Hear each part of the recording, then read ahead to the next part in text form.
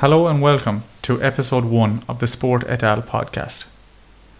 This is a sport podcast that does deep dives into the most intriguing and entertaining topics in sport. Rather than everyday conversations, this is more about conversations that will be on the underbelly of sport, such as today's topic, which is sponsorship in sport. It can be things like conspiracy theories in sport, betting scandals, drug use, something like contract clauses, and so on and so forth. We won't give too many of the episodes away just yet. The reason I picked these are essentially I want to figure out the answers. I want to figure out what are the most ridiculous betting scandals. What are the most ridiculous things that people or players have put in a contract clause. So based on the topics that we've just discussed, it's clear that it's not just going to be one sport. It's going to be essentially every sport, depending on how that sport integrates with the particular topic we're talking about. So the goal of the podcast is to essentially provide relaxing, educational, enjoyment, representation of particular topics in sport. I'm not an expert in them. I have just chosen topics that I found will be entertaining, research them and put them together and present them in, as I said, an enjoyable and entertaining way. It's something that I've wanted to do for a while now. I decided I would get my two favourite things, talking shit and sport, put them together, and here we are. So we're going to get into it and we're going to talk about our first topic, which is sponsorship in sport. We're going to talk about an overview of sponsorship, then we're going to compare it to advertisement. We will do a history of sponsorship, where it originated, how it has developed and where it is now. And in the second half, we're going to talk about a particular company that uses sponsorship in a unique way that has helped it to develop to where it is now. So the first question is, what is sponsorship? Sponsorship is essentially an endorsement or marketing strategy that brands or companies use to promote their product. Companies like to align their image with a particular player or brand or team. This money that they pay out to teams or players helps their growth. And if we look at it from a marketing perspective, they say there's 4 processing mechanics to marketing. The first one is exposure. And if we use Nike as an example, they get massive amounts of exposure from their sponsorship, let's say on football shirts. They are also by far the largest sponsor in sport. The second one of them processing mechanics is articulation. Articulation is about the story that the brand or product tells. So again, if we use Nike as an example, they have brilliant ads that promote resilience. And when you think of training, you think of how hard it can be. Sometimes you think of resilience, you associate that with Nike, the just do it tagline or slogan. The third processing mechanic of marketing is identification. So identification with the brand's values that you also may hold. In terms of Nike, again, the first thing that comes to my head is Colin Kaepernick, who was the NFL quarterback who decided to kneel for the national anthem of America. This was done in protest to the racial inequality that was being displayed in the country at the time. He said that he did not respect the flag, that did not respect all colours, and he would not stand for it. So this hit home with a lot of fans and a lot of people that wore Nike, because Nike did an advertisement with Kaepernick's face and a very simple quote that said, "Believe in something even if it means sacrificing everything," with a little Nike tick and "just do it" at the bottom. This was a massive advertisement, as this kind of showed that Nike stands behind him. Nike is representing what he represents. And they also want to feel like the people that buy their products are also represented. So it's a very simple marketing strategy. You've seen similar things happen in the opposite way, where particular athletes have done something negative and Nike and other sponsorship brands have dropped that particular athlete because they don't want to be associated with what they do. They can do it both ways. The fourth and final processing mechanic in marketing is reciprocity. This means to hold events or to organize events. And the particular brand or company that we're going to talk about is very infamous for this. And I'm sure a lot of people can guess what it is. Smaller sports that maybe aren't well represented or don't have the funding to run events like this, this is one marketing strategy that some companies target. They know that they have a niche market here, that if they run particular events, the people that take part in these events are going to have some sort of connection to their brand. But we'll talk about that more later. The three outcomes that companies are hoping for from these processing mechanics are thinking, feeling, and doing. They want the consumer to think in a certain way, feel a certain way, and then obviously do certain things, mainly buy their product. So I said we talk about the difference between sponsorship and advertisement. Although they're very similar, they are also very different. So sponsorship, as I've discussed, is paying money to a brand or a player. They represent the values that the company have, and it's a lot easier for people to buy certain things through companies, clubs, or people. What I mean by that is people don't like to be sold to. When I think about YouTube ads, I think about how I nearly try to intentionally not buy the product.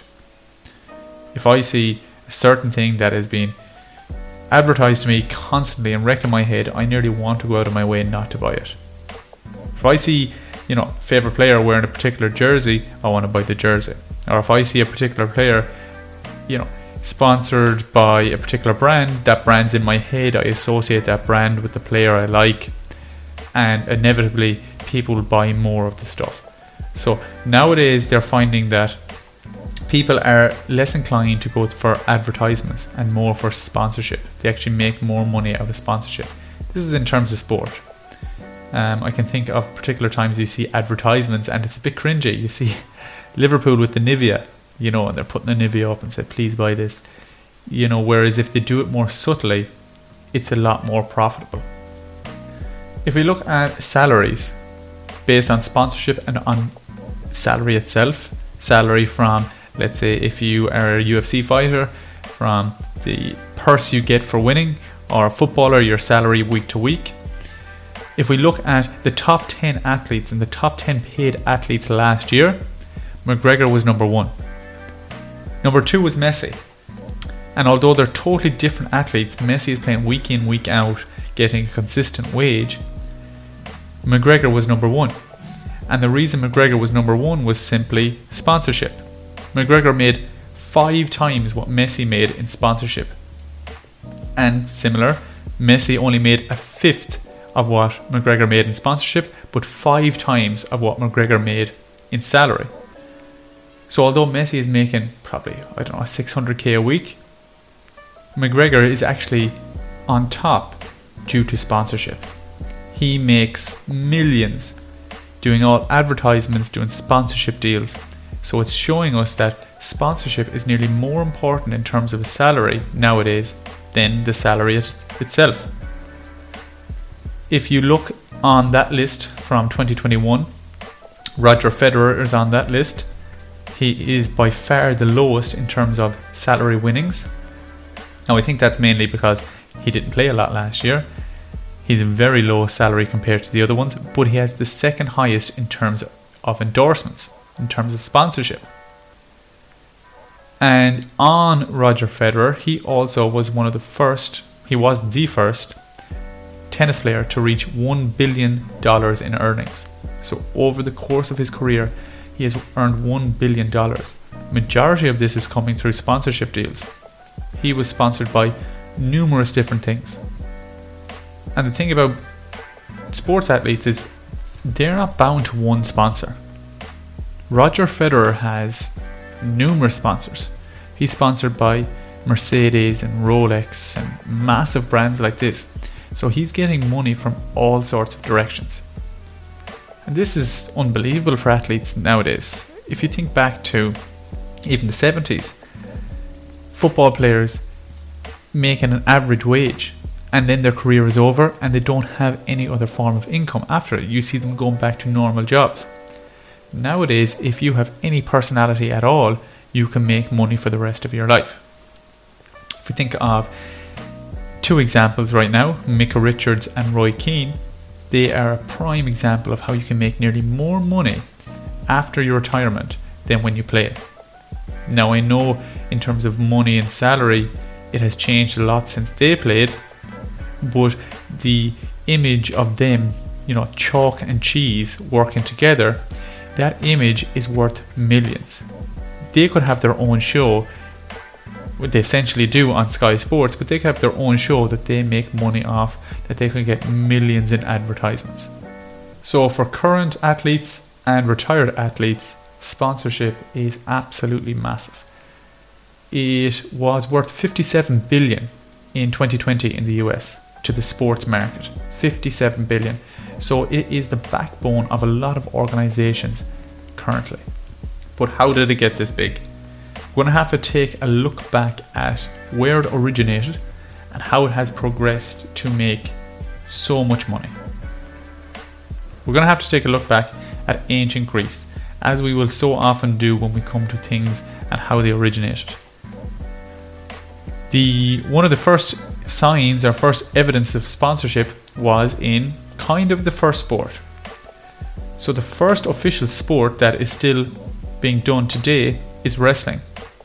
And wrestling originated from gladiators.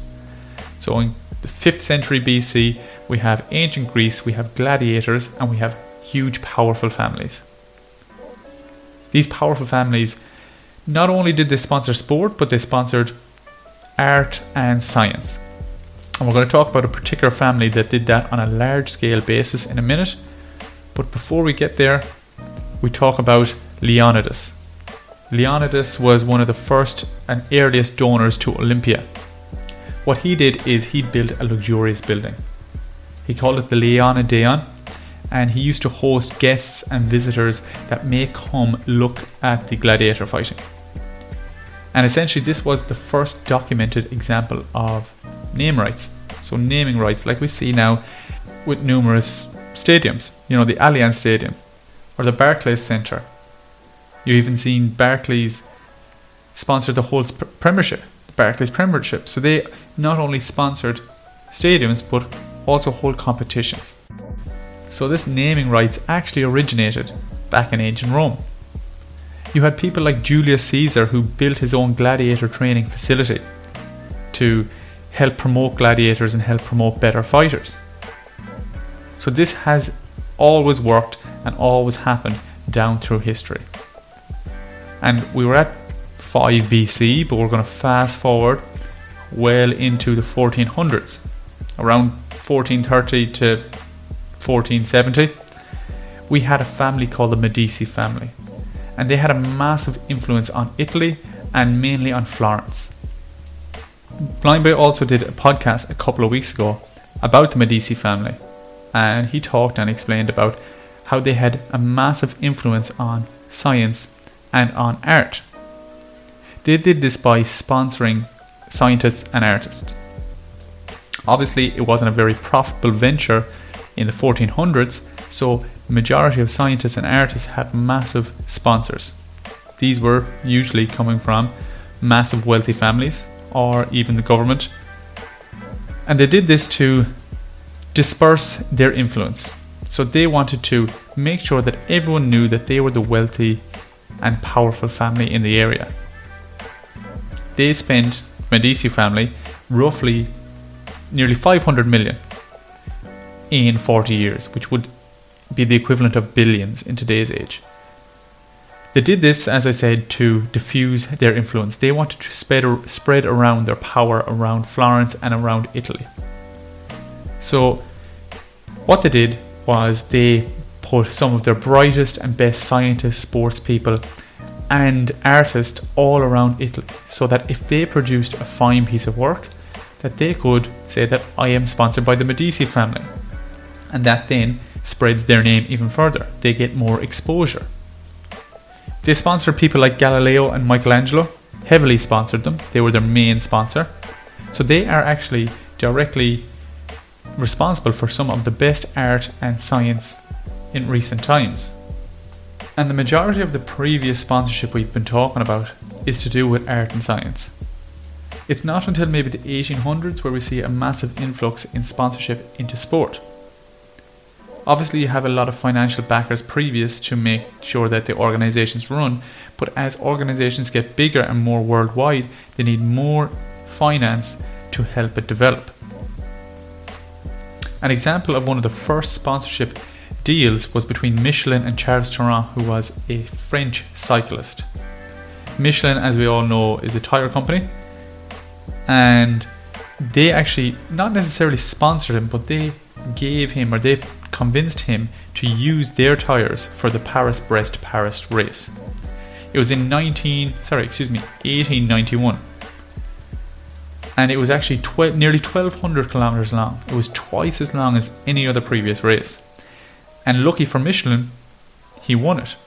And this gave Michelin a very good representation in the market, therefore increasing their exposure and increasing their sales.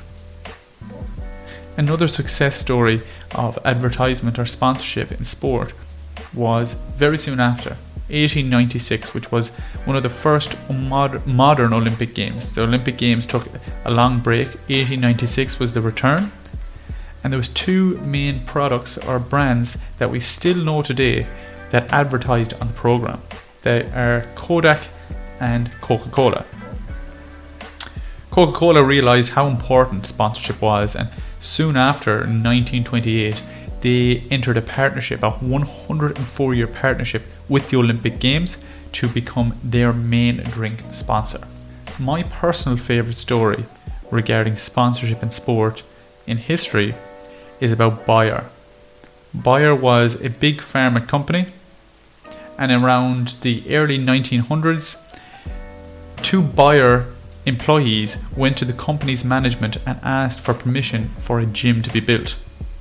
The gym was primarily for gymnastics, but a couple of years later, I think it was around 2 years later, in 1906, they formed their first ever soccer club and named Bayer Leverkusen. Leverkusen was the city that the company was in. And that is still today one of the oldest, I suppose, sponsored partnerships that still exists. The fact that Bayer still are in the name in Bayer Leverkusen. And another side note, the owners that decided, yeah, we can build this and you can have your club, they also had a rule that the Bayer Leverkusen team had to attend the gymnastic tournaments that were on. So here we have one of the earliest modern day sports sponsorships in football. Bayer are still in the name of Bayer Leverkusen. You have an element of naming rights there. So they are getting exposure through Bayer Leverkusen. Although most people don't know that that's the case. They don't associate Bayer Leverkusen with this pharmaceutical company.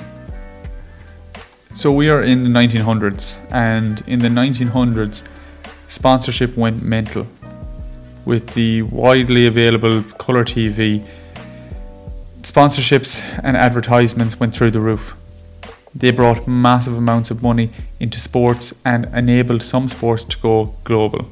So we wouldn't see some of the sports that we do on TV now only for sponsorship.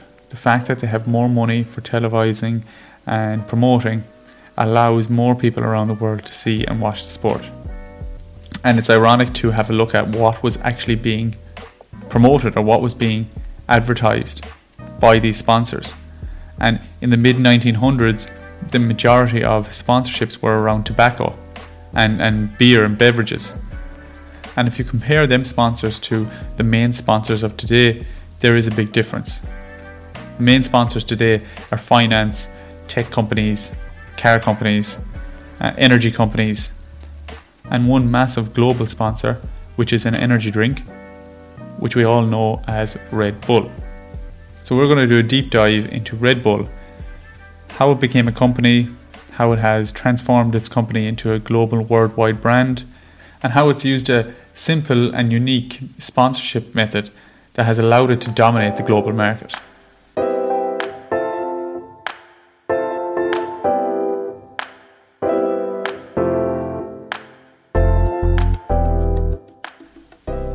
So Red Bull was first produced by a duck farmer from Thailand.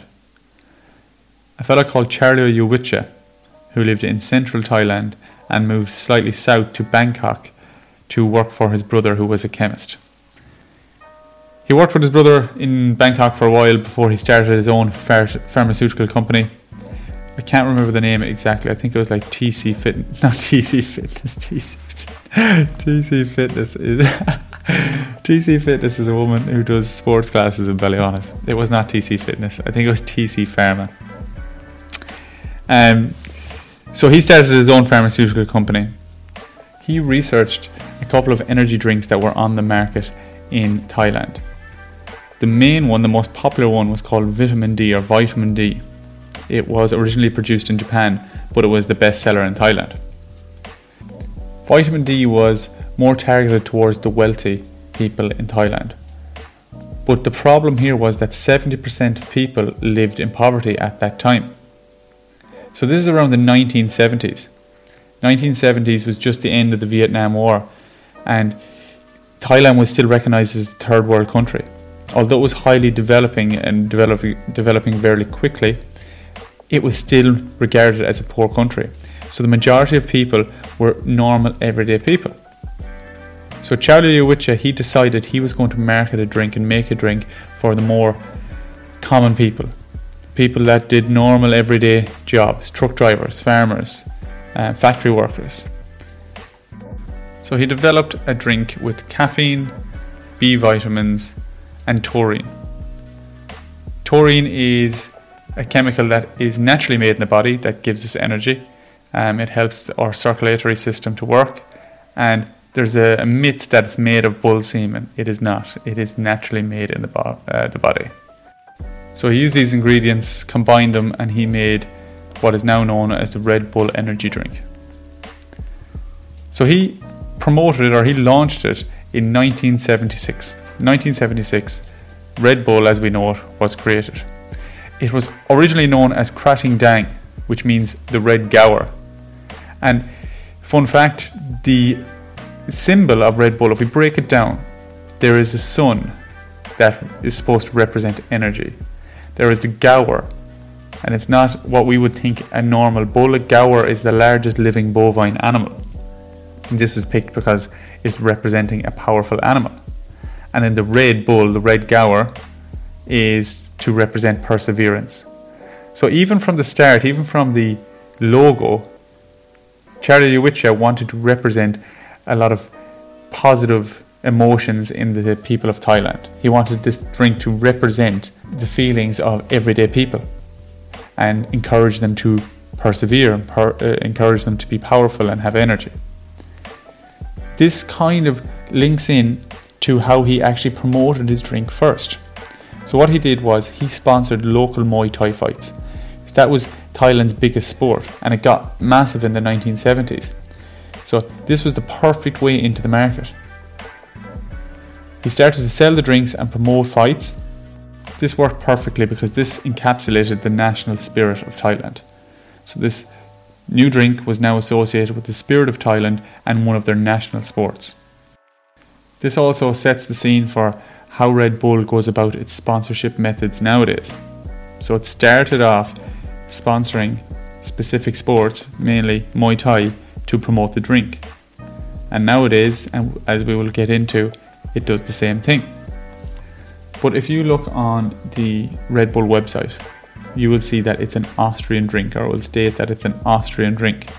And where that comes from is a fellow called Dietrich Metjevic. He was an Austrian toothpaste salesman. So he had numerous different jobs, but at the time he was a toothpaste salesman. He had an international business trip in Thailand. So obviously it's a long flight, get to Thailand, you're a bit jet lagged. He grabbed himself a can of Krating Dang, and he noticed that his jet lag was completely cured. And he was baffled by this. He thought this was fantastic. He'd never had anything like this in his life. He had so much energy. His jet lag was just completely gone, and he was ready to go. So this initially sparked his interest in the product.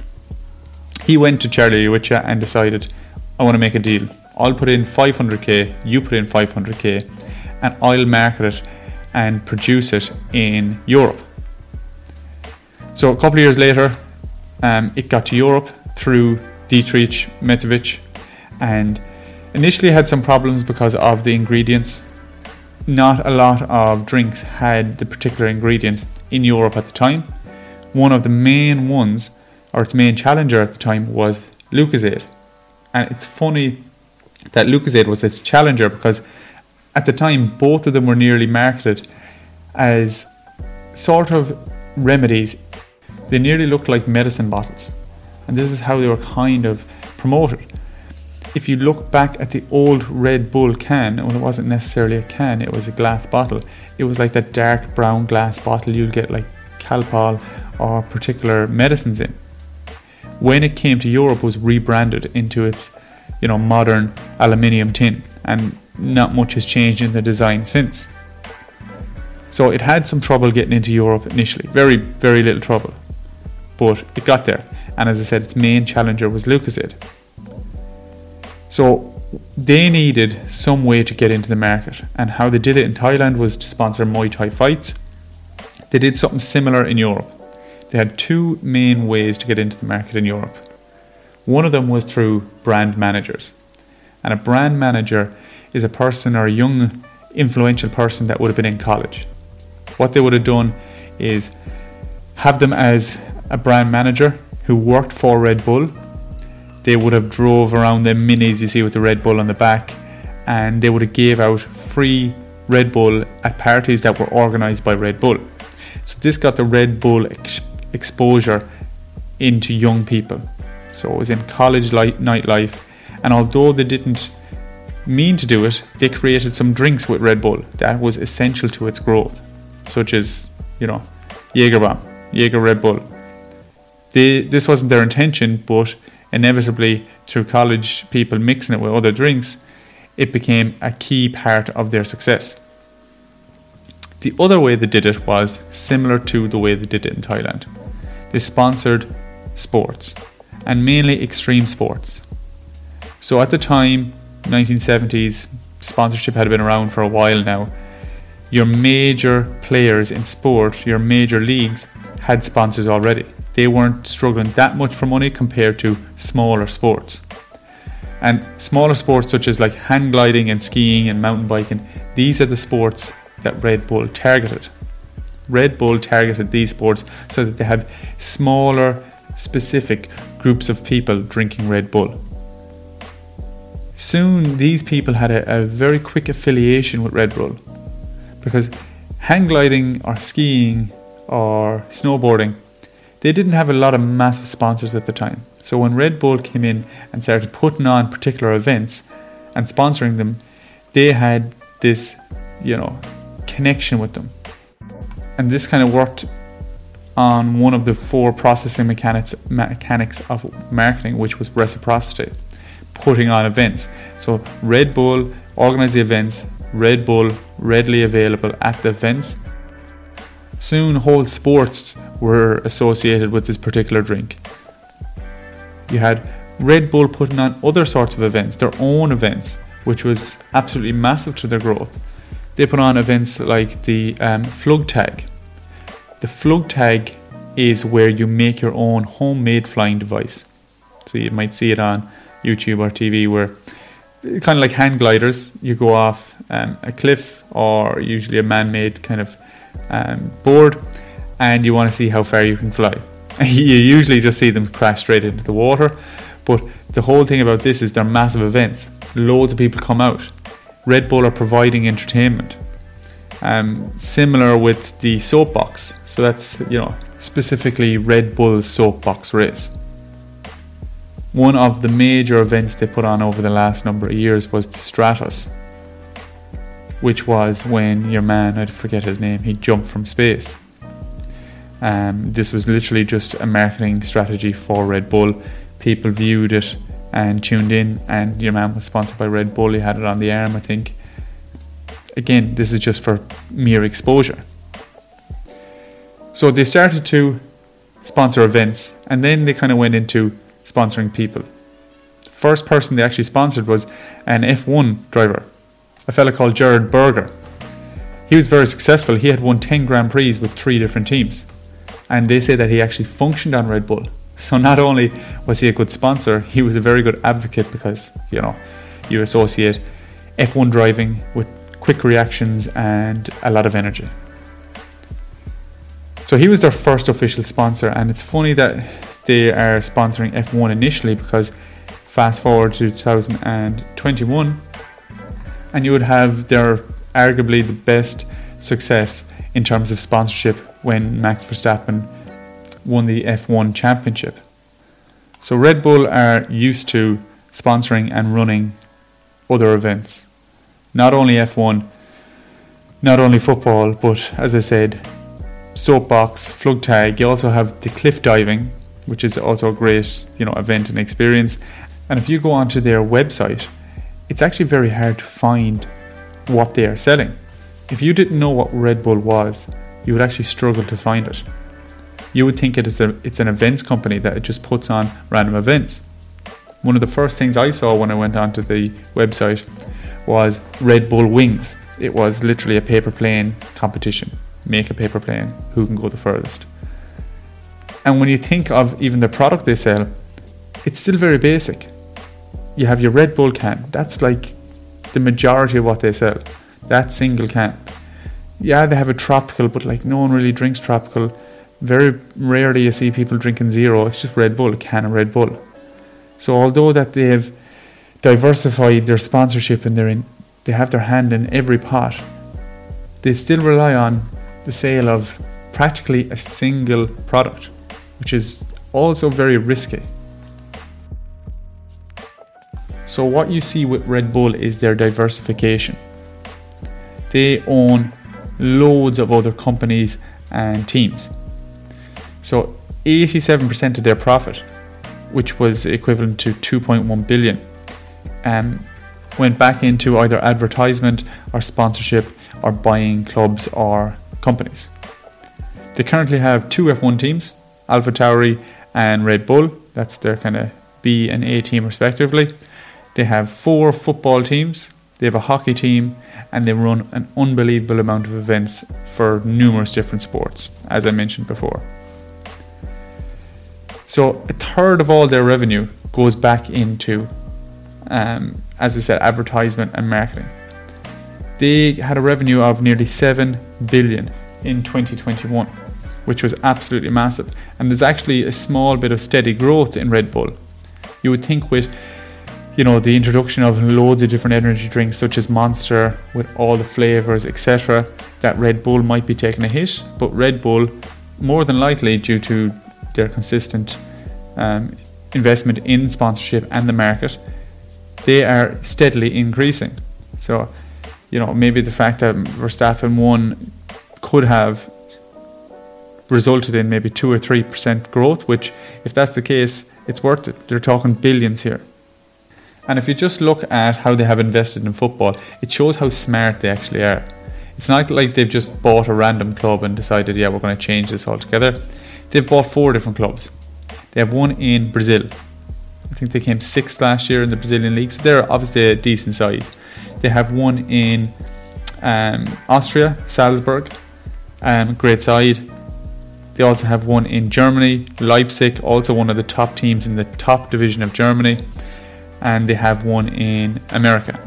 So if you follow a footballer's career, he could start and finish his career with Red Bull. He could start in Brazil, break through there, move to Austria, play in the Austrian league. He could then move to Germany, play in the German league at a high level, Champions League. And maybe when his career is coming to an end, he could move over to America.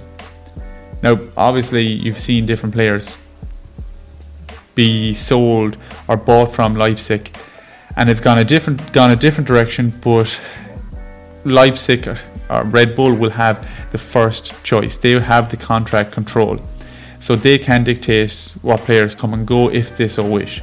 But they still want to be a profitable venture, so if they get the right money, they will sell a player. On Transfer Market, it tells us information about Leipzig, and it says that it has an overall transfer record of plus 5 million, which is absolutely unbelievable. most clubs are in debt. If you look at some of the players they've sold, some massive players for massive fees. Naby Keita to Liverpool, 54 million. Werner came from there, nearly 50 million. Upamecano, 40 million. Konate, 40 million. Hwang actually came from there. They got 15 million for him. So like they have a fantastic system of buying and selling players, which is essential if you want a growing club. The club is worth around 400, 500 million, they reckon. And they also looked at New York Red Bulls, that's the one in America, that was bought for 25 million and they estimate it at nearly 300 million in value now. So although Red Bull will claim that their main profit, their main venture is still from the Red Bull can, all these other companies that they have bought are currently in the green. If they sold them in the morning, they would probably make millions, if not billions, in profit. The problem with that is that it still all relies on the can. I've always wondered, and I know it might be pessimistic, but I would love to see what would happen if in the morning the Red Bull can, for some reason, was off the market. Just click and it disappeared. Maybe not banned off the market, because that gives, a negative connotation to the drink, but if it just disappeared, how would these ventures survive? Are they self-sufficient? I could imagine some of them are, but they still need massive financial backers. Even the likes of the F1, that is probably, as I said, they're more successful ventures, as well as Leipzig. But we know F1 needs a massive amount of sponsorship and investment, and I'd wonder where that would come from or how they would be sufficient without the drink.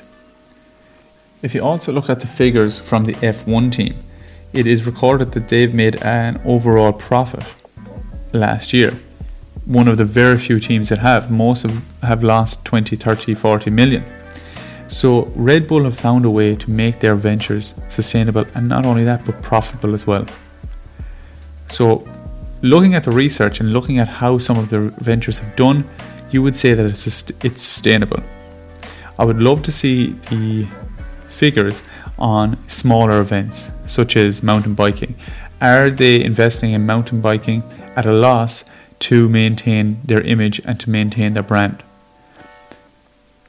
It would make sense that they'd still make money because the larger sports are being profitable, even if the smaller sports are costing a small bit. In the grand scheme of things, we can see that Red Bull is being extremely profitable, and there's no signs of slowing down. Even with an increased concern around health and well-being, the brand still makes money and is also growing at the same time. So Red Bull are a perfect example of why marketing matters.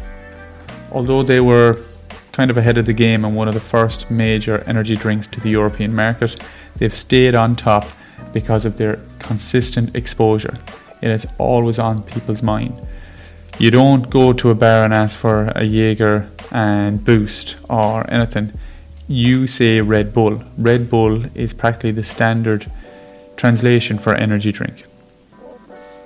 And without sounding too philosophical, Red Bull has shown us that you get out what you put in. They put in massive amounts of money. As we said, in 2021, 87% of their $2.1 billion in profit was put back into marketing or sponsorship. This has helped them diversify and continue to dominate the global market. Without sounding philosophical, Red Bull is a living example of you get out what you put in. They invest a massive amount of money into their drink and they reap the rewards. They are also consistently planning for the future. In case there is a massive change in the drink market and their drink does go bust, they are putting a lot of eggs in a lot of different baskets. They are preparing to become self-sufficient without the drink, and they have successfully done that in a couple of their ventures. They have stuck to their business model for years. They have a high price per unit. They also outsource the making of the cans and filling of the cans, and they still continue to dominate the sports market in terms of sponsorship. They are also very shrewd in the market, and they've broken a couple of rules and made a couple of people unhappy, especially in the German league with RB Leipzig. They have essentially broken one of their main rules, which is the 50+1 rule. The 50+1 rule in the German league states that at least 51% of the club has to be owned by the fans. And this is done to prevent big corporations to have full control of their club and do whatever they like. Like you see with Cardiff a couple of years ago, you had rich family come in, they changed the badge, they changed the colour of the whole club. So to prevent stuff like this happening, Bundesliga brought in the 50+1 rule. And how Leipzig avoided this was you had to be a member or had to be on the board in order to fulfill the 50+1 rule. So you can't just have a random crowd of fans just say, oh, we get to make decisions. No, these fans sign up as members of the board and they make decisions together. They might have a representative.